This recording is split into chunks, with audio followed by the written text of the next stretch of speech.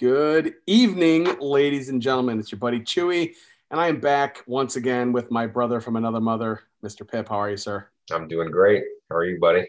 I'm good, man. I'm good. Yeah. It's been a minute, right? Yeah, but not as bad as the gap between the previous one and the one Yeah, before that. We yeah, we, we took a longer than necessary sabbatical there, but I think we we're did. we're getting back on track. We've got some topics I think that we've already talked about wanting to use in the near future. So I mean we've got the docket filling up here. Yes. So before we talk about tonight's topic, what are you drinking tonight? I'm still drinking gin. Nice. That's my go-to.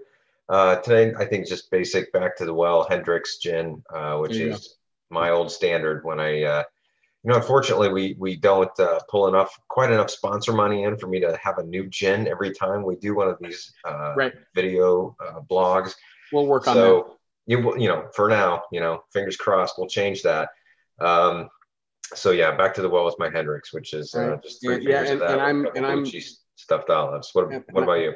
I'm back to the old standby as well, Gentleman Jack. You come back to something that is familiar and just kind of is just feels right. I So feel you. Yeah, exactly. let's see. Before we get into it, we would be remiss. We have to talk about Sir Edward, right? For just a minute, we Right. have.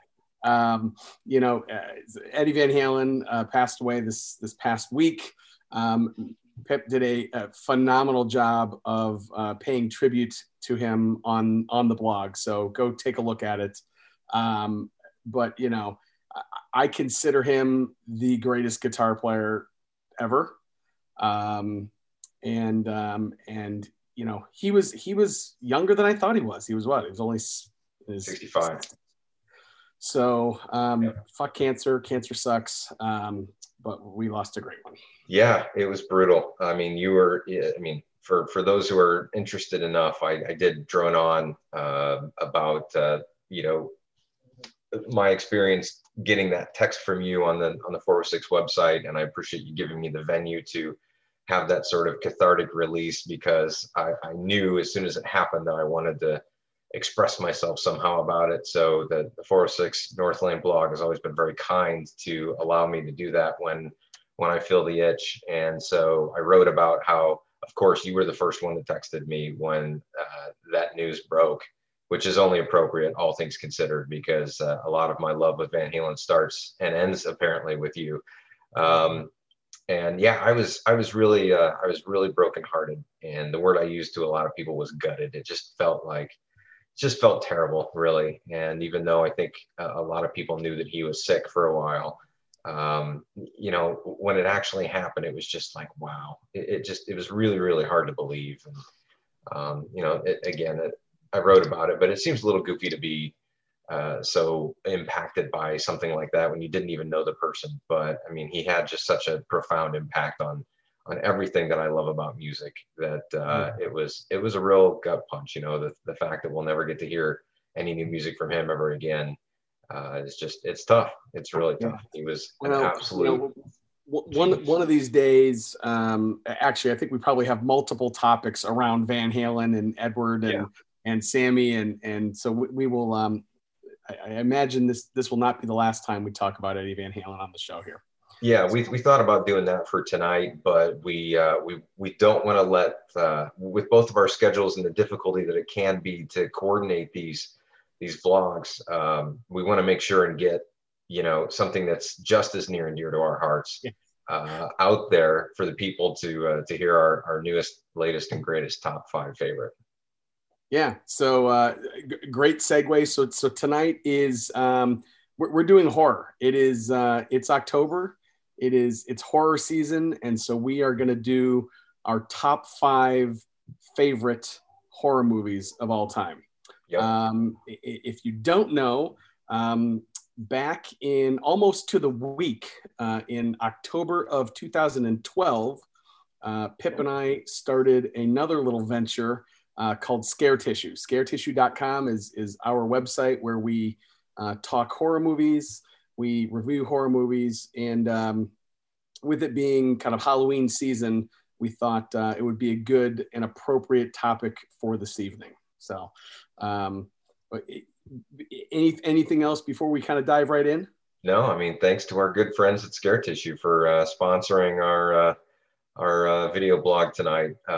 Yeah, that's been a great run doing that website and all the awesome people who have contributed articles. I mean, I'll be the first to admit I fell off. I haven't contributed a lot to it in the recent years, but we've had some people tossing a lot of content up there and watching these screeners and these movies. And the thing that I love about it is that we've given at least some level of visibility to a lot of independent filmmakers and stuff out there, which I think is really cool.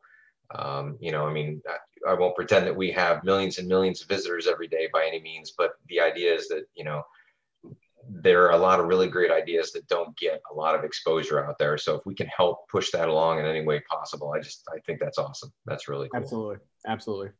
All right. Well, hey, with that, that being said, I will let you start. I don't know how many, I think we'd said top 5. I don't know if you have all honorable mentions, but we'll start. Of course. Number 5. There's always an honorable mention. We never not have an honorable mention. Right. And I'll be curious, what do you think the over under is on us having the same list? Like the same top 5? Not the same. What am I trying to say? What's the over under on how many in common we will have? I'd say I'll take if 2.5 is the over under, what do you want on that? Wow. Let's see, of 5. 1.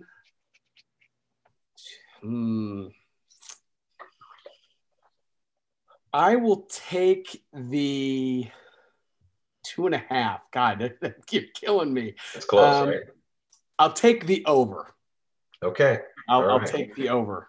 But it won't. But it wouldn't shock me if it's 2. But I'll take 3. Well, that's why I said 2.5. Right. Yeah, that's the thing. Yeah. I think I would take the under. I would probably say it's probably going to be 2, but I think I definitely think one of them is going to be on there. Yeah. All right. Well, and very possibly 2. But okay. Without further ado, so my number 5 is one that I'm pretty sure won't be on your list, and it is easily the newest. Most of mine will be a little bit older. Okay. But this is the newest one. This is an effort out of 2014. An independent movie I believe it's an independent movie called It Follows, which is a fantastic movie. If anything, just for the originality of the story, it is really, really unique and really different from anything that I have ever seen before and have not seen since. So this was directed by a guy named David Robert Mitchell, and it's a really original movie about a curse, basically, that gets passed from person to person through sexual contact. Essentially, it's kind of, I don't know if it was intended to be this way. Perhaps it was, but it's almost a euphemism or a metaphor for STDs, right? So it's a curse that gets passed from person to person by a sexual encounter, and after that curse gets passed, that individual is haunted, and the haunting usually comes in the form of some person that they know, or some body who essentially stalks them like a zombie. And once you have sex with someone that is not cursed, you pass that curse to them. But if that person dies by the curse, then the curse goes back to the original person. So it just kind of yo-yos back and forth. And so it's sort of tied in a really weird way that means that it's there forever, essentially. So the idea is that you want to have sex with somebody to pass along the curse, but you want that person to do the same thing, because if the person that you had sex with dies, then it comes back to you. And you're fucked twice, right? You're fucked in more ways than one. Right. And all that has to happen for you to die is to be touched by the person or the zombie or whatever that's stalking you. But it's not like it's running after you. It'll approach you from a distance, like 100 yards away, and you won't even recognize it. And it can take any form of any person that you know. So the movie is really, really innovative in that sense, and it's obviously focuses around a bunch of kids, and it's really just they don't really know much about it. They don't go into a history. They don't try to give it a background or anything like that. It's just, okay, here's your story, go with it, and it's fantastic. So it's these kids are constantly on the run, and it has a fun ending to it that's pretty interesting, and They haven't made a sequel, which is interesting, but I kind of like it that way. There's not a lot of different ways I think you can tell this story, but It Follows from 2014 it made my number 5 because I was genuinely shocked about how a newer horror movie really took on some really interesting, innovative ideas. Sure. All right. Yes, good flick. I love the fact, one of the things that we hear often in the scare tissue world is, and we hear it in non-horror too, but like just the kind of how many reboots and remakes and sequels and this, that, and the other thing that there are in Hollywood, which is valid, right? Most of the time it's because most of those films are good films to begin with, and so they make money, and so they spin on another one, right? But it is pretty rare that you see something, that's just like a brand new, novel idea, and It Follows absolutely was one of those. So I agree. Good pick. Okay, so my number 5 was, let's see, it might be the newest.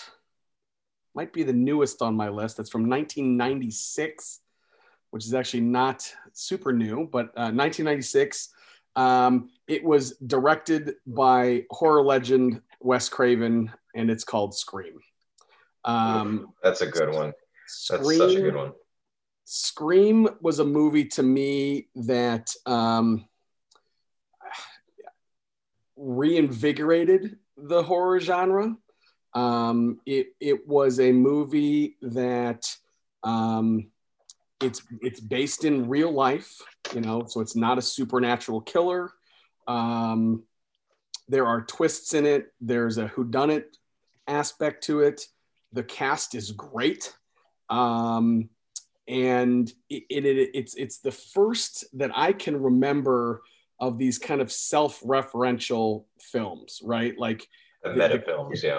Yeah, the character, but they're not, they're not breaking the fourth wall necessarily. It's not played for a joke.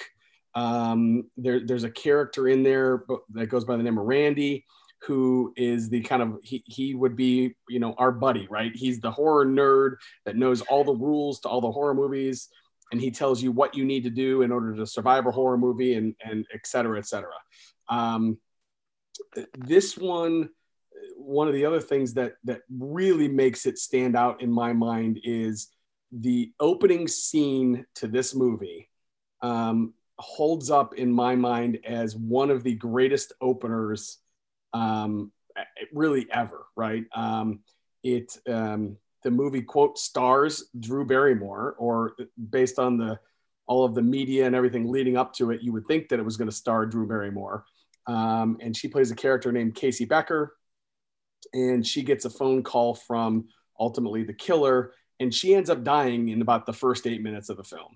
And it is intense, it's gory, it's graphic, and it tells you right away that the rules of a traditional horror movie are really out the door, right? Because you have met the main character and she is dead in 8 minutes. And it blew me away when I saw it the first time. I have watched it pretty religiously, pretty regularly, and it really does hold up really, really well. It spawned 4 or 5 sequels of varying degrees of how good they are. I think there's four total films.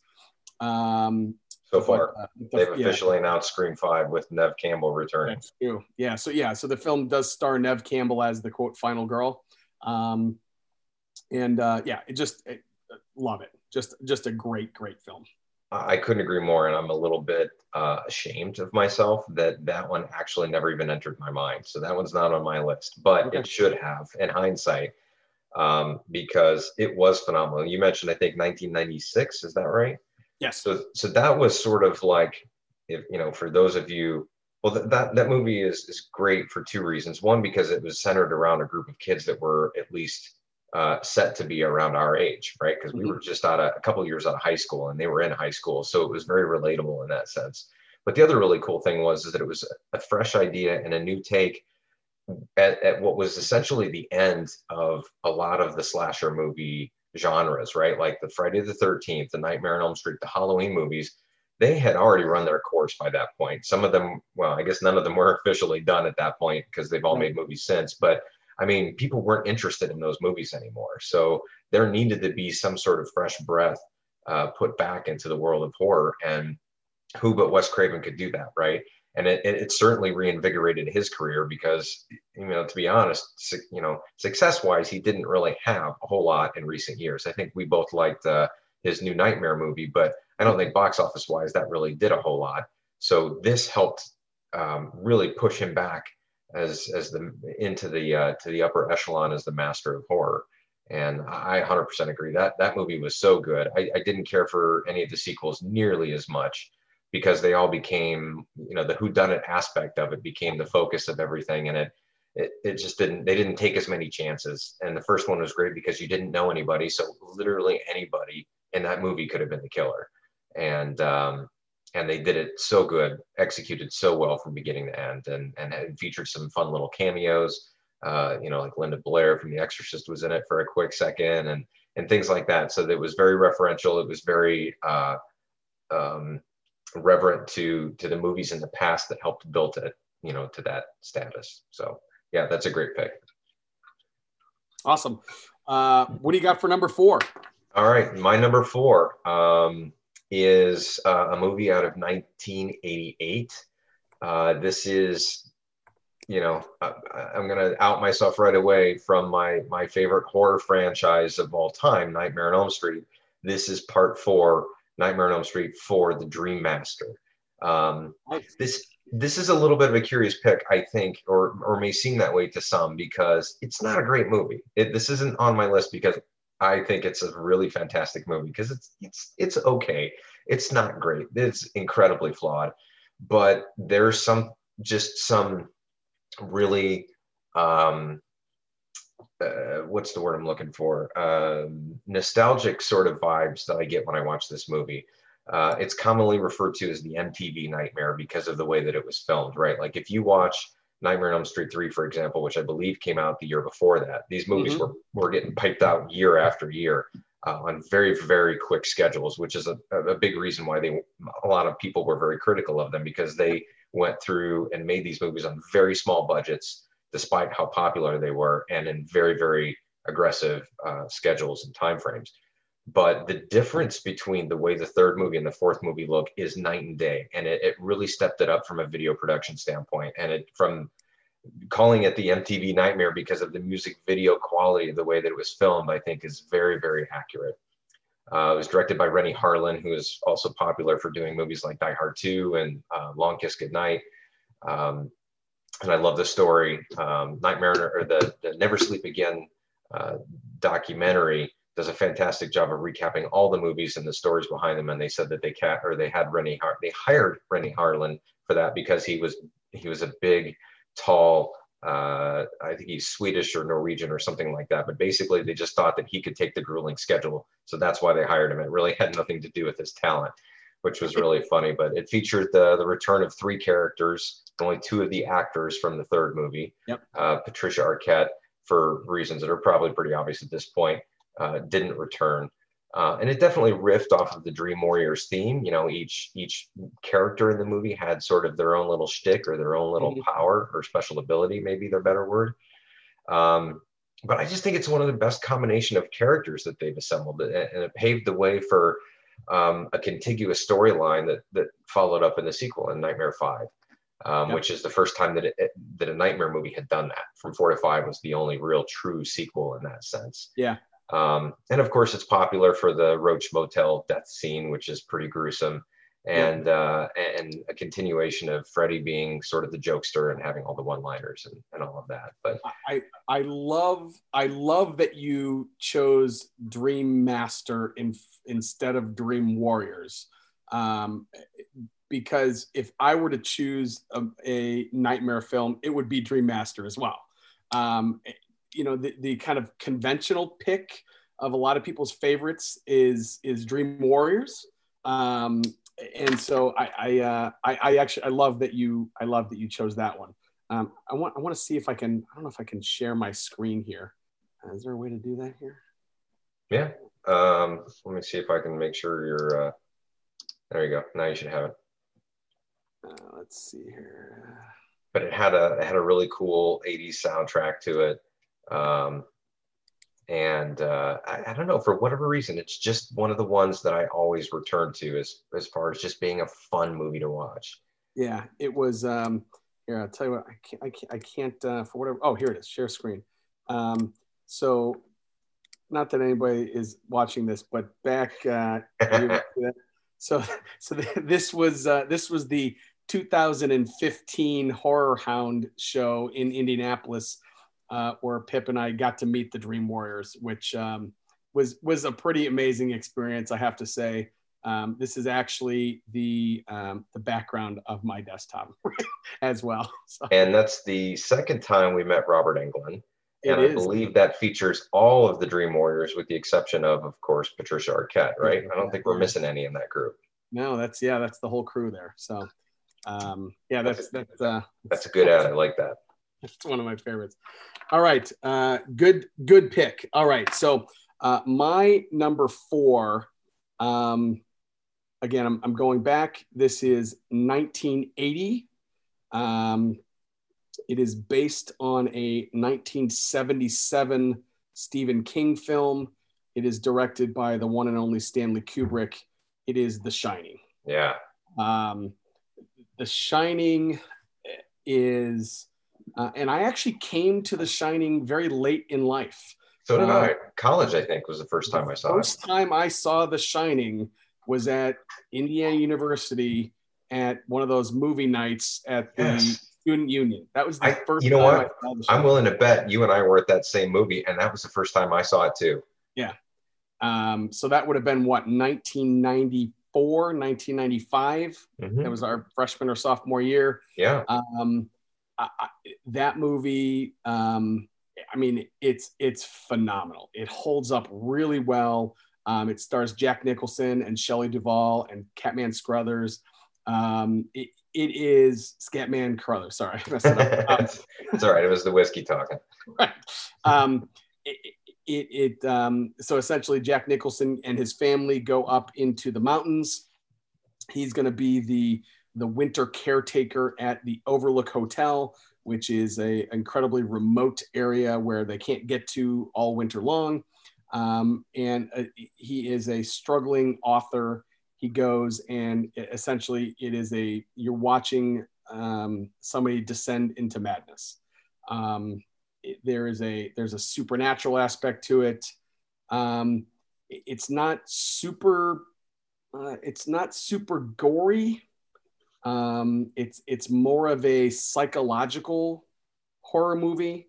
There's certainly some gross stuff in it. There's some blood in it. There's some nudity in it. But it's one of those movies that you can sit down. You don't. There's no background material that you need to know. There's no sequels really to speak of.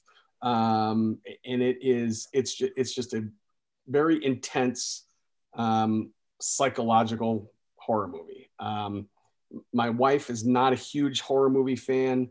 I get her to watch maybe 1 or 2 with me every year on Halloween. This is one of the ones that I have had her watch, and she actually really enjoyed it. So that to me is just another notch on the belt for this particular film. I loved it. Oh, it was fantastic, and I couldn't agree more. A couple of random tidbits on good old Scatman Crothers. He was born in Terre Haute, Indiana. Was he really? In 1910, and he was. I hope that you know this. I have to think that you know this. He was the voice for Jazz. Yes, yeah. In the Transformers movie. It's awesome. And it's like the minute you hear it, like he's got a very, very recognizable voice. So that's cool. But yeah, that movie was so good. And I don't remember actually sitting in the theater, but I do remember having that experience at IU. And one of those, we went to that movie theater all the time that was on campus. Cause I remember when we saw New Nightmare, we got like free sneak preview passes to that. Yeah. And I remember sitting through that movie thinking, what in the hell is going on? There are still scenes in that movie that I have no idea. I do not understand. I never Yeah, read the book, so I don't know the differences between the book and the movie. And Stephen King very famously hated the movie hated that the movie. that Yeah, Kubrick made. yeah, Um, but I have to think, based off of the Stephen King books that I've read, that it was probably a better movie than a book in a lot of senses, because it didn't have a really shitty ending to it. And I've not been a big fan of a lot of Stephen King's endings, yeah. but he From that movie, I mean, Jack Nicholson was established by that point, but it launched him into the stratosphere at yeah, that. I mean, his acting and everything that he did was so good, and there are just some magical scenes in that movie, like when he's talking to Lloyd, the bartender, and all that kind of stuff. And it's just like, I'm not sure what's happening, but I'm going along for the ride because I'm just so yeah, enveloped in what's happening. yeah. The Lloyd the bartender scene is, if you look at it, in a vacuum, just as a scene between two characters, it's great, right? And So good. then when you take a step back and you realize what it actually is in the context of the movie, it's still great, but it's weird, and it just kind of takes it to another level. So Yeah, I still um, don't know if I understand that movie, but I like trying to figure it out even to this day yeah, because yeah. I think it's really a fantastic piece of cinema for sure. Yeah, what I have heard from people, from a buddy that is a huge Stephen King fan, he says that the movie, the TV like mini series Hmm. remake that they did, Yep. is actually more closely accurate to the book, Hmm. and in my mind that sucks because it's really slow. That TV version is really slow. This one Yeah. is much better paced.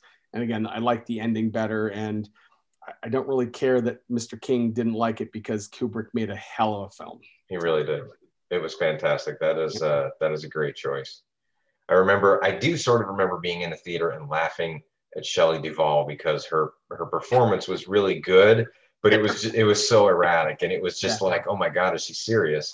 And I, yeah, come to find out, I think many years later, she got borderline tortured on that set by Kubrick in terms of how he treated her to try to get her in that mindset, and pretty messed up for sure, but and very method, but great stuff, yeah. yeah. So my number three, moving up the list, is the oldest one on my list, and one that would probably find its way higher on most people's list. But um, mad respect for this movie. Came out in 1973. This is The Exorcist, directed by William Friedkin. I thought it was really funny doing research that it came out on December 26th, 1973. So like some studio exec said, "No, The Exorcist, scary movie. What's that about? Is it going to be good? Maybe we should put that on Christmas Day." And someone probably raised their hand and said, Yeah, hey, "How about the next day? Let's not do that."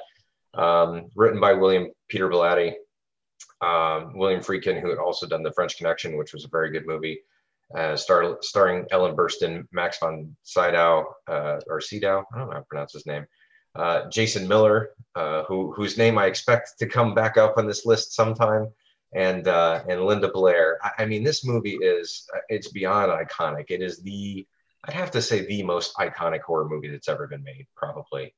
um, yeah, I think that's probably a Is fair that statement. fair? Yeah, I think that's probably a fair statement. It's kind of a slow burn. The movie starts really slow. I mean, this is again back in the early 70s, mid 70s, even late 70s. Movies were paced a lot differently than they are now, and I really like that pace. Whether it's Jaws or Superman or big movies like that, those movies were 2.5 hours long, and they took their time to get where they were going, but they didn't waste anything. They used all those moments to help build characters and exposition and all that. And this movie is no different. And it starts slow to the point where you're like, I'm not really sure where this is going. And then everything starts to unveil itself as it goes through. I mean, there's some really intense, it's known for having really intense graphic imagery. And it's some pretty foul language that'll make your skin crawl, considering, Yeah, who it's coming from and the context that it's being yeah, delivered. But man, it was jarring. Like as an adult, it was one of the scariest movies to this day that I've ever seen. Tubular Bells was that haunting theme, that haunting piano theme that went behind it. Although, looking back, and this is one of those movies, I haven't actually seen it for a while, But the overall lack of music in that movie was really, I think, impactful too. Like in the Exorcist scene itself, I don't think there was a lot of background music going on. It was very No, but yeah, I quiet don't and think there's a jarring. lot of music. Yeah, you're right. I mean, there's a lot of sound effects, but yeah, I don't think there's a score behind it necessarily. Yeah. But what I thought was really interesting when I was doing my research is that this was the highest grossing R-rated film until 3 years ago when Stephen King's It, the Oh, was recent it really? It remake, that's according to Wikipedia, if we want to believe that, but the highest grossing R-rated film. Now, I had thought that Halloween, when Rob Zombie had done those Halloween movies, that had outgrossed that, but maybe I don't know how exactly that's Oh, that's compiled or crazy. how that information is put together, but pretty interesting. And the only movie on my list that has actually won Academy Awards and Golden Globes. So it won for Best Adapted Screenplay and Best Sound Mixing, I think, for at the Oscars, and then for the Golden Globe, it did so good. Best Motion Picture, both Best Director and Best Supporting Actress with Linda Blair. So I mean, that movie to this day is still one that if I see that it's on TV or if I have the opportunity to watch it, I have to actually think about whether I want to sit through it or not. I haven't sat through it in probably a decade. But it was fantastic and spawned actually some reasonably good sequels. One that I really liked, maybe another one, actually the most recent ones that came out, I think it was called, well, I'm not even going to remember, but it was the one with like Stellan Skarsgård in it. And there were a couple versions of it that ended up coming out. I actually thought those were both good. I didn't see the second one. That's the only one I don't think I ever saw. But yeah, The Exorcist, 1973, fantastically terrifying film. Yes, I agree. Good pick. Okay. So let's see, this is my number, what, five? This is my number three now, right? Yes. My number three is 1984, I believe. Yep, 1984. I have a feeling this might be an overlap. Maybe not. I don't know. We'll see. I actually thought we would have some more overlaps, but anyways, ironically enough, the second film directed by Wes Craven, A Nightmare on Elm Street, the original Nightmare on Elm Street. I remember watching this. It was probably 1986 before I saw it. So what would have made me about 10 years old. I was scared of this movie. I was scared of Freddy Krueger. Freddy Krueger is, I can't imagine there's anybody listening to this that doesn't know the character, but he essentially hunts and kills you while you sleep. And when you sleep and you get killed, then you die in real life. At the time, that was an incredibly, and even still, that was an incredibly unique perspective to a horror movie. He wasn't hunting you in real life. In fact, when you were awake, you were safe, right? And so all of these movies, all the nightmare movies, the main, one of the main goals of the characters is to stay awake, right? Don't fall asleep, don't fall asleep.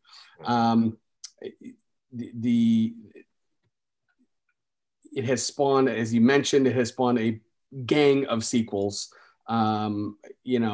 This one to me though is the original. There are some horror franchises where the original is not my favorite. In fact, I would probably say that like the Friday the 13th series, the original is not my favorite by a long shot. In fact, there's probably 3 or 4 that I prefer to that one. This one is iconic. And again, I know that we talked about Dream Master and Dream Warrior. This one to me though is if I had to pick one, this is the one that I would come back to. It's a great choice. I mean, I've already tipped my hat that is my favorite franchise. That one is fantastic. And I guess, spoiler alert, I'll go ahead and say that one actually didn't end up on my list, but not because I don't love that movie, because I absolutely love that movie, but because it's just one that I don't actually revisit as much. And I think the reason for that is that it's not the first one I ever saw. So I sort of started it towards the middle, I think probably either 3 or 4. and then worked my way back when I became a fan of the series. So it doesn't have as much reverence to me specifically because it wasn't where I cut my teeth, but or sharpen my blades, whatever metaphor you want to use. But it has the best score out of all of them, in my opinion. I'm a movie score junkie, so I listen to the music of all these films to help kind of understand how, you know, the composition will tell the story too. And Charles Bernstein did a fantastic. I mean, is there anything?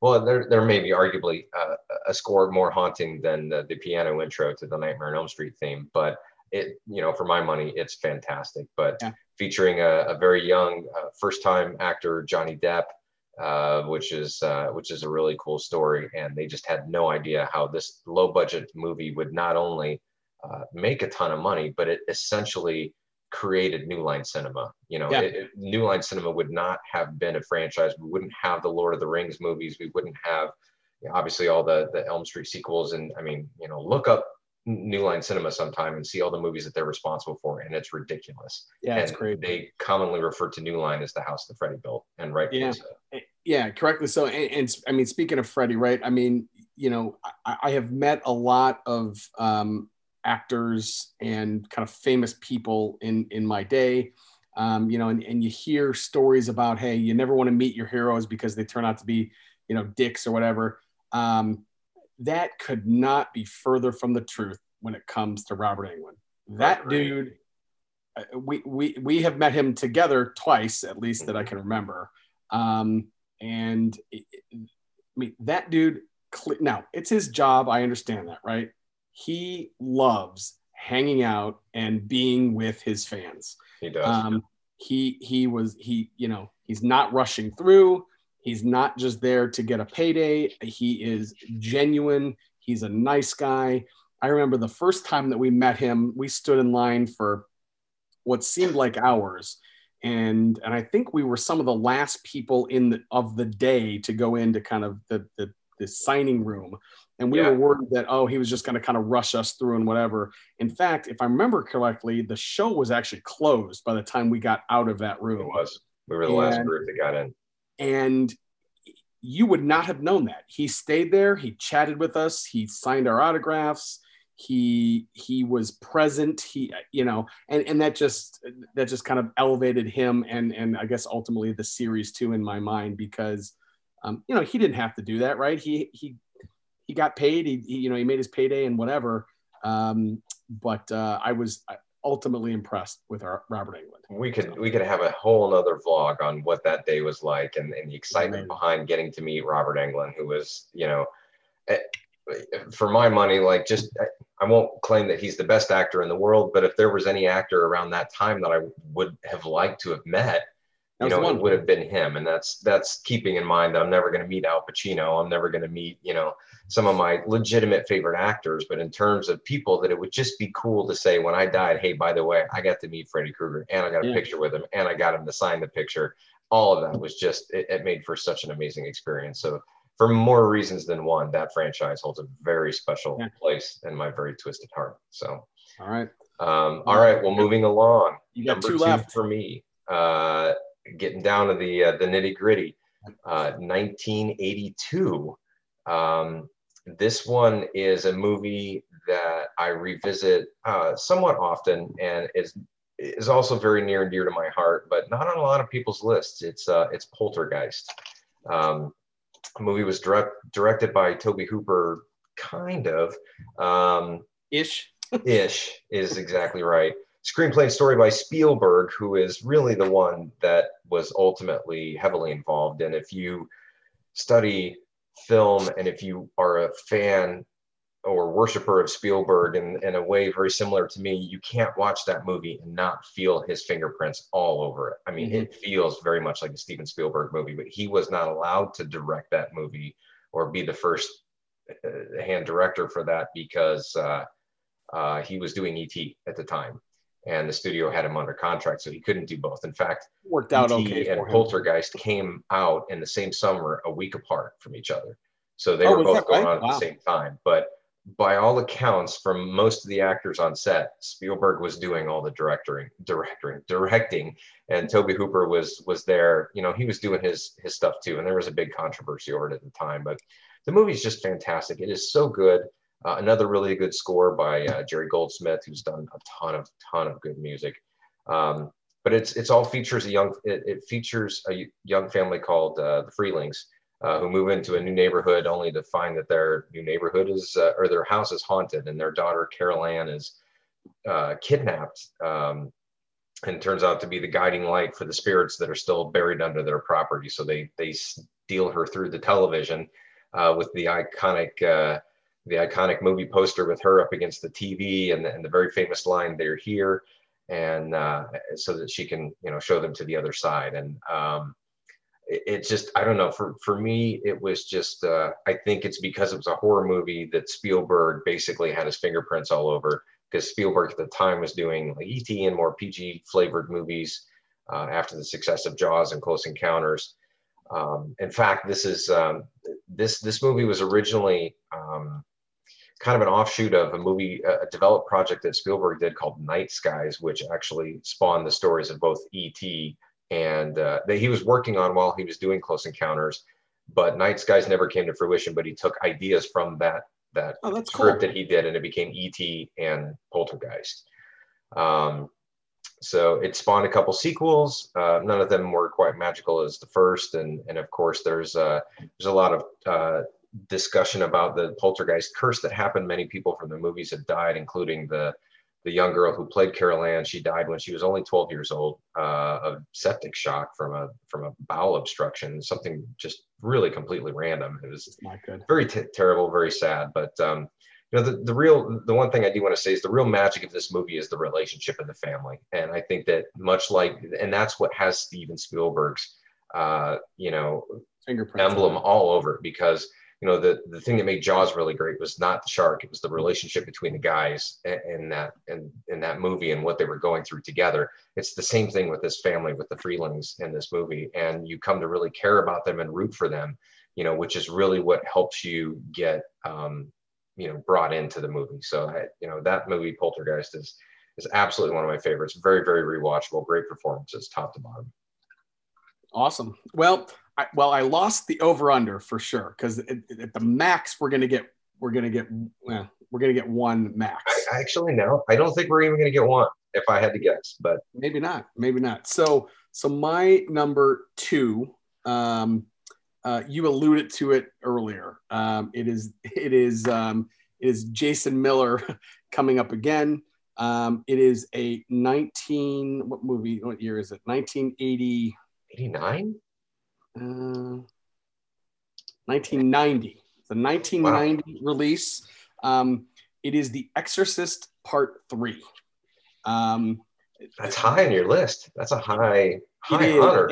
And honestly, it's a coin flip always between this and my number one. It is. I will tell you that I probably recommend this film more than I recommend my number one. Yeah, for sure. Because this one is a sleeper, right? It's not going to be on, I don't think, many people's top whatever list.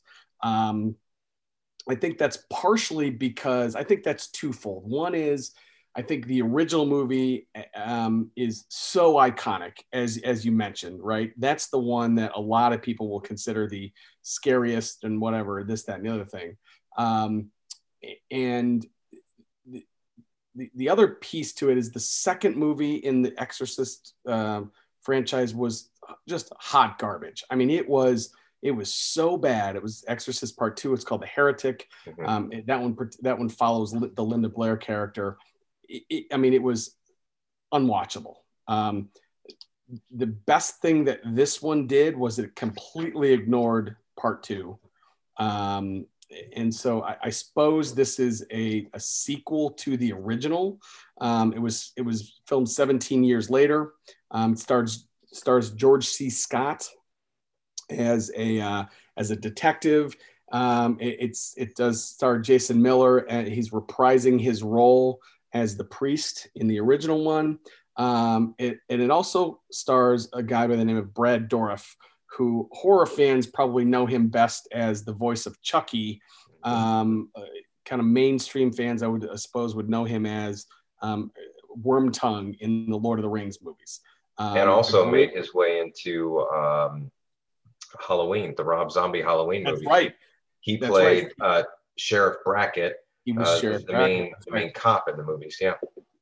Yeah. So in this movie, again, it's even better if you know the backstory of the original Exorcist. You really don't need to know it, though. This, in my mind, is a thriller and probably more of a horror movie than the original one was. The original, in my mind, is a very kind of spiritual, very religious overtone movie, right? Based on the source material. And there's certainly a lot of that here, but this one is more of a horror movie. George C. Scott character is trying to capture the Gemini killer, which is actually based on the real life Zodiac killer, who was never caught. And it's just, again, it's got some whodunits. There's a mystery to it. There's some really inventive and really creepy kills. It's got one of the best jump scares in the history of horror movies, with the nurse coming out with the hedge clippers. It's amazing. Oh my God, I know exactly what you're talking about. Yeah. Answer me this. Did we actually see that together for the first time at school? Because I feel like that's one of the 5 for 5s that we probably rented and watched. I know we did watch it together. It might have been the first time you saw it. I had seen it before that. Yeah, it was definitely the first time I saw it. Yeah.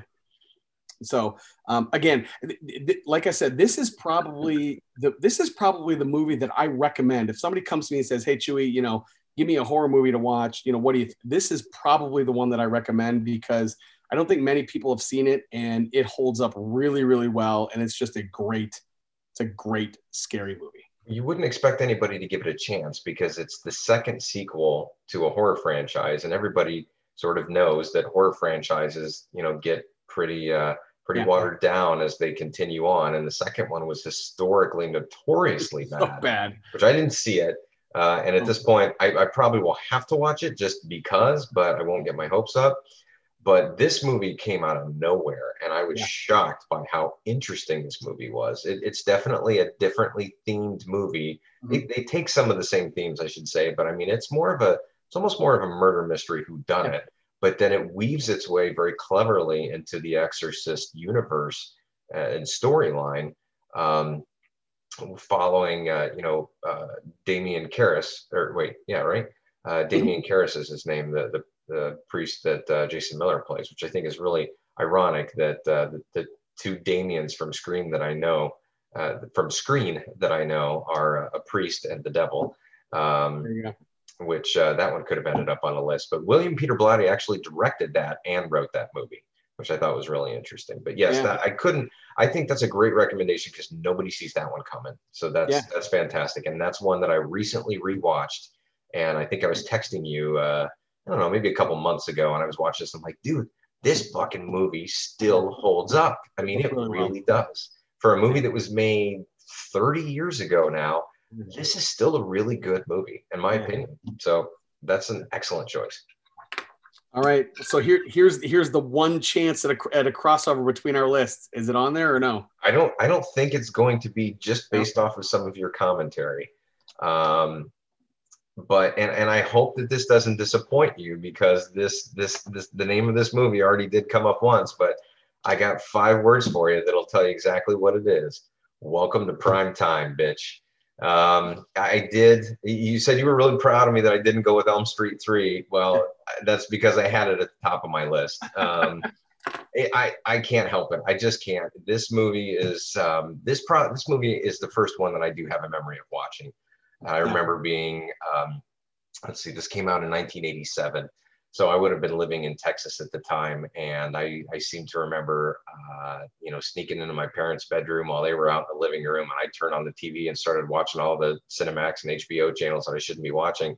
And I just remember seeing this and being so entranced by what was happening. And it also has some really creepy scenes in it that I'll get to, but this is just one of my absolute favorites, and I think it's to your point, it's commonly regarded as the best movie in the series, and I do think that's true. I do think it's a better movie overall than the first one, although it wouldn't exist if it weren't for the first one. And it obviously takes a lot of its influence there. And they did, I think one of the things that makes it really good is that they did a lot of work to sort of patch up everything that they fucked up from the second movie, because the second movie is notoriously the worst in that series. In terms of them trying to take chances in other directions. But Wes Craven got back involved with this movie. He didn't direct it, but he was one of the writers. A guy named Chuck Russell was the one that directed this movie. Patricia Arquette, as we mentioned, I think this was her first feature film. Young Lawrence Fishburne was featured in it as well. And also the return of Heather Langenkamp, which I think was good in the sense that her character was a very strong female protagonist from the first movie.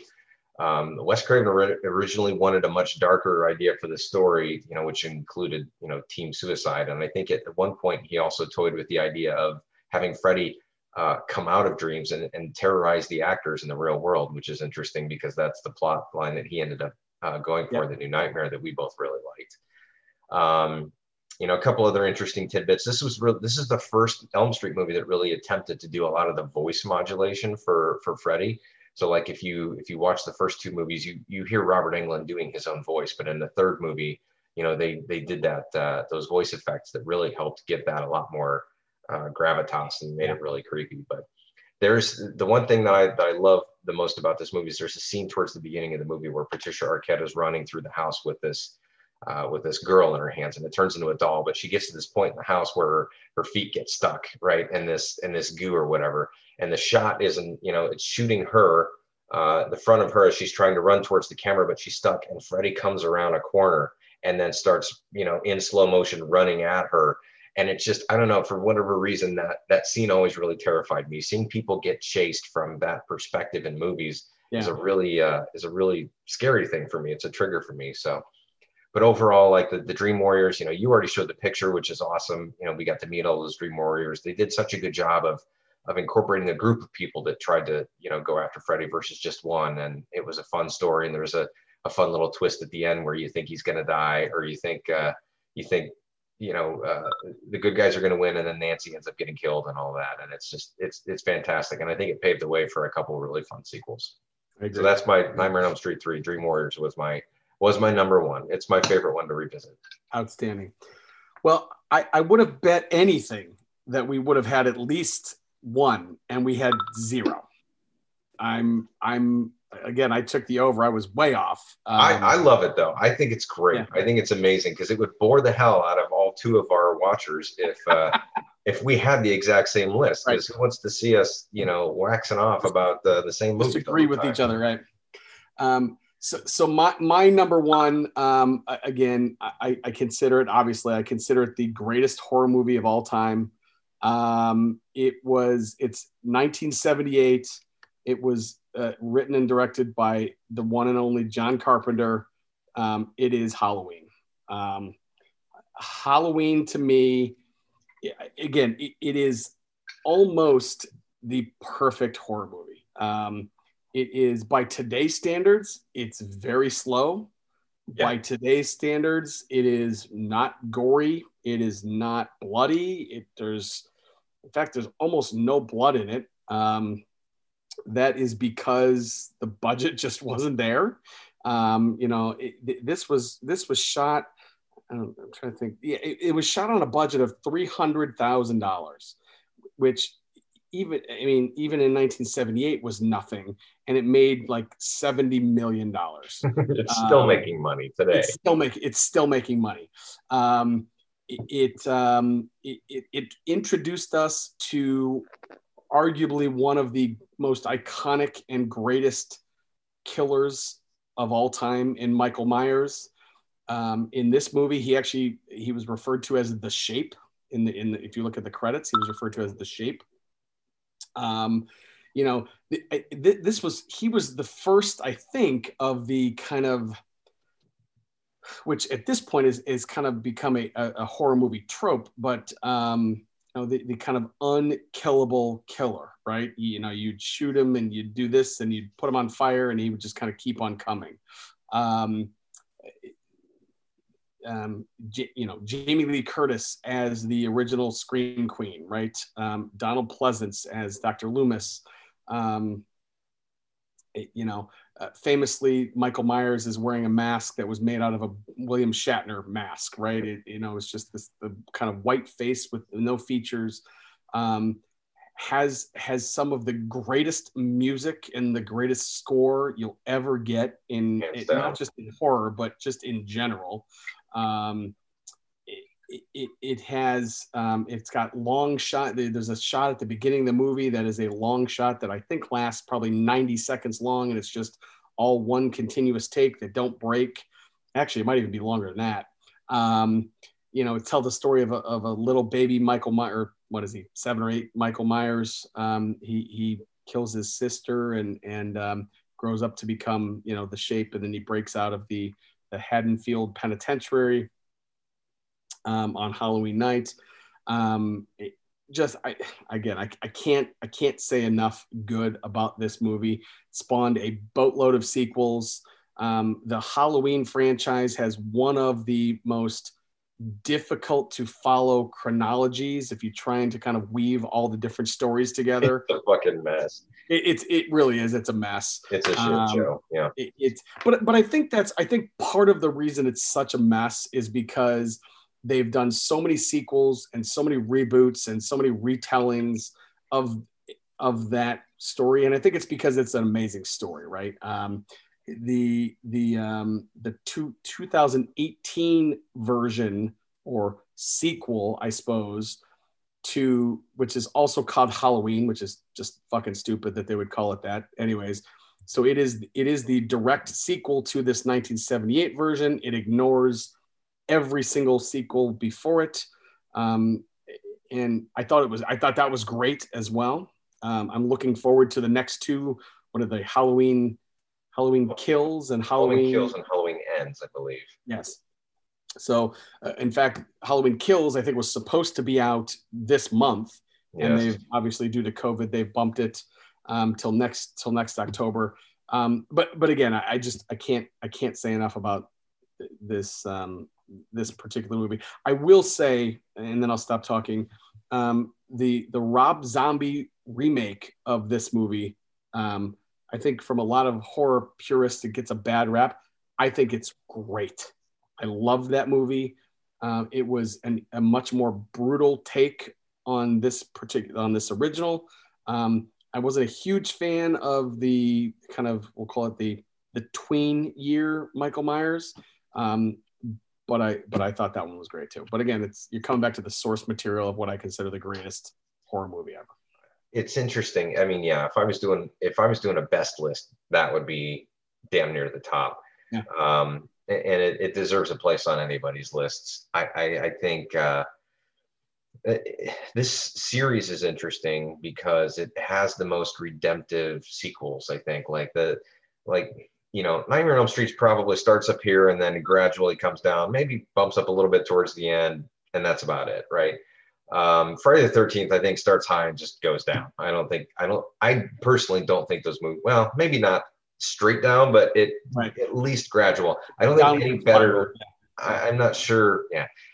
That one is the most disappointing franchise of the three that I think are popular. But the Halloween one is interesting because Halloween 1 is really, really, I mean, epic. It's completely, it's just amazing. The second one's not bad. The third one is the drizzling shits. I mean, the third one is terrible. I mean, in my opinion, that's actually a cult favorite for a lot of people. The fourth one actually gets more interesting because they get back to the original storyline. Third one didn't even have Michael Myers in it. It had nothing to do with him. It was completely different. The fourth one brought him back, which I actually like that one. I thought the fourth one was pretty good. The fifth one kind of goes back down because then they start trying to give Michael Myers a background, right? Which I don't think worked, but I'm glad that they tried it because Michael Myers isn't Freddy Krueger. He doesn't even speak. He doesn't have it. You have to give him some sort of background and exposition. Otherwise, who's going to care? So it kind of trails off again. But then they do the H2O movie where Jamie Lee Curtis returns for the first time since the second Halloween movie. Yep. That movie was really good, like really, really solid. And then they do I shouldn't say the third one is the worst, man. The one after the seventh movie, which is called Halloween Busta Rhymes Resurrection with Busta Rhymes. They bring Jamie Lee Curtis back just to kill her in the beginning, and then Busta Rhymes is in it, and that movie is so pointlessly bad.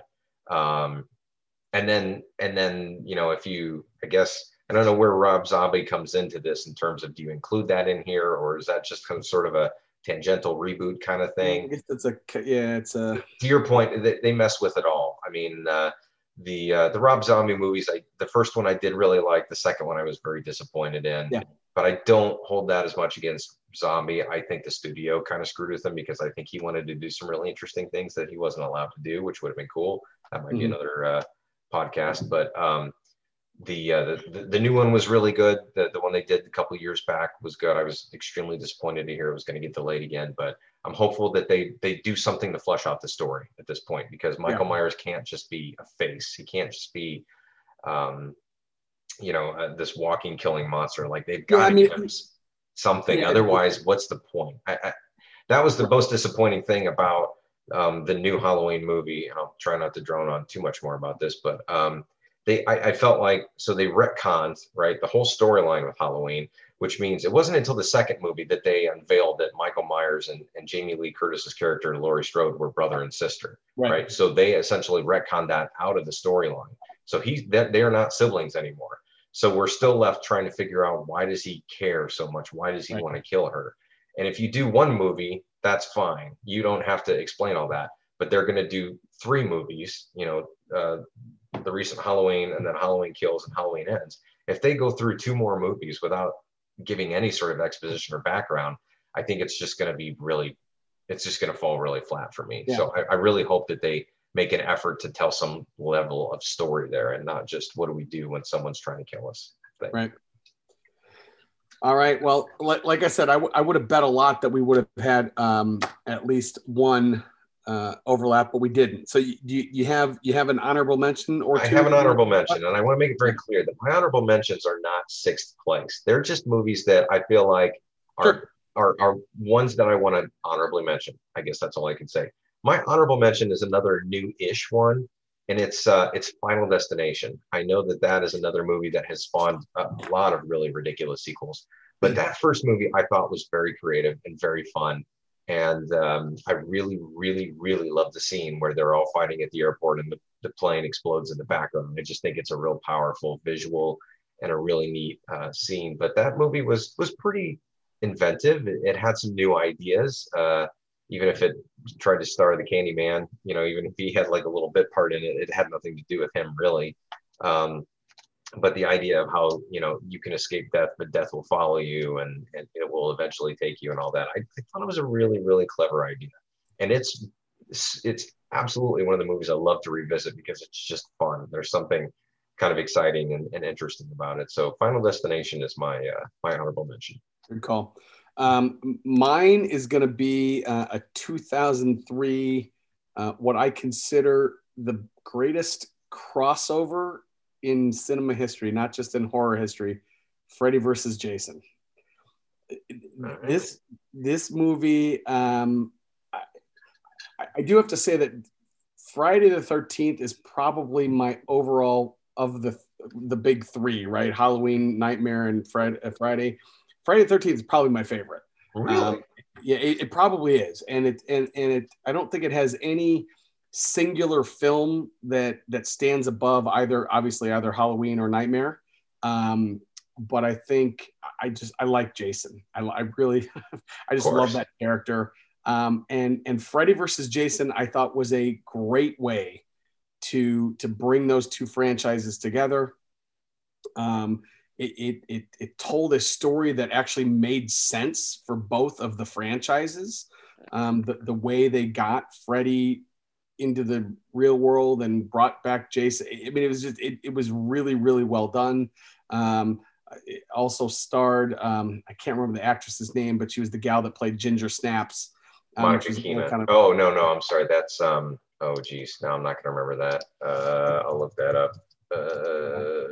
But again, she, I thought that was kind of a cool nod. I don't know if they did that on purpose, but I thought she, her character, anyways, I thought it was great. I thought it was a fun movie. I remember walking into the theater that night. I went with my brother. And it was a fun movie, and it was everything that I thought that crossover should be. That's good. I mean, that's a great choice too.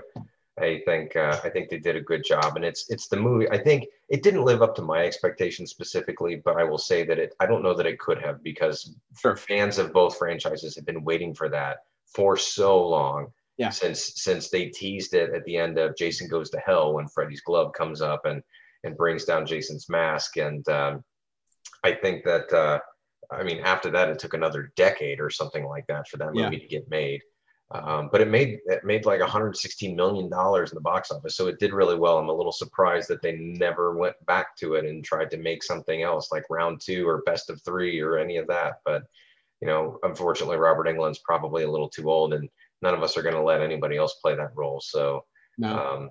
That's probably done at this point. But that's a great choice. I like that one. All right. Well, I think we've covered it, huh? I think we've covered a lot. That's awesome. That's good stuff. All right. Well, I will. I'm glad we did this in October. Maybe we gave some folks some choices to watch this month. I appreciate Scare Tissue for sponsoring the show this evening. We will certainly share this on the Scare Tissue channels as well. Hey, we got a bunch of topics that we need to cover in the foreseeable future here. A ton. All right. Hey, thanks everybody for hanging in with us. This is your buddy Chewy. And I'm Pip. Happy Halloween, 406ers. Happy Halloween. All right. We'll see you guys soon. Have a good afternoon. All right. See you guys. Love you, buddy. Love you.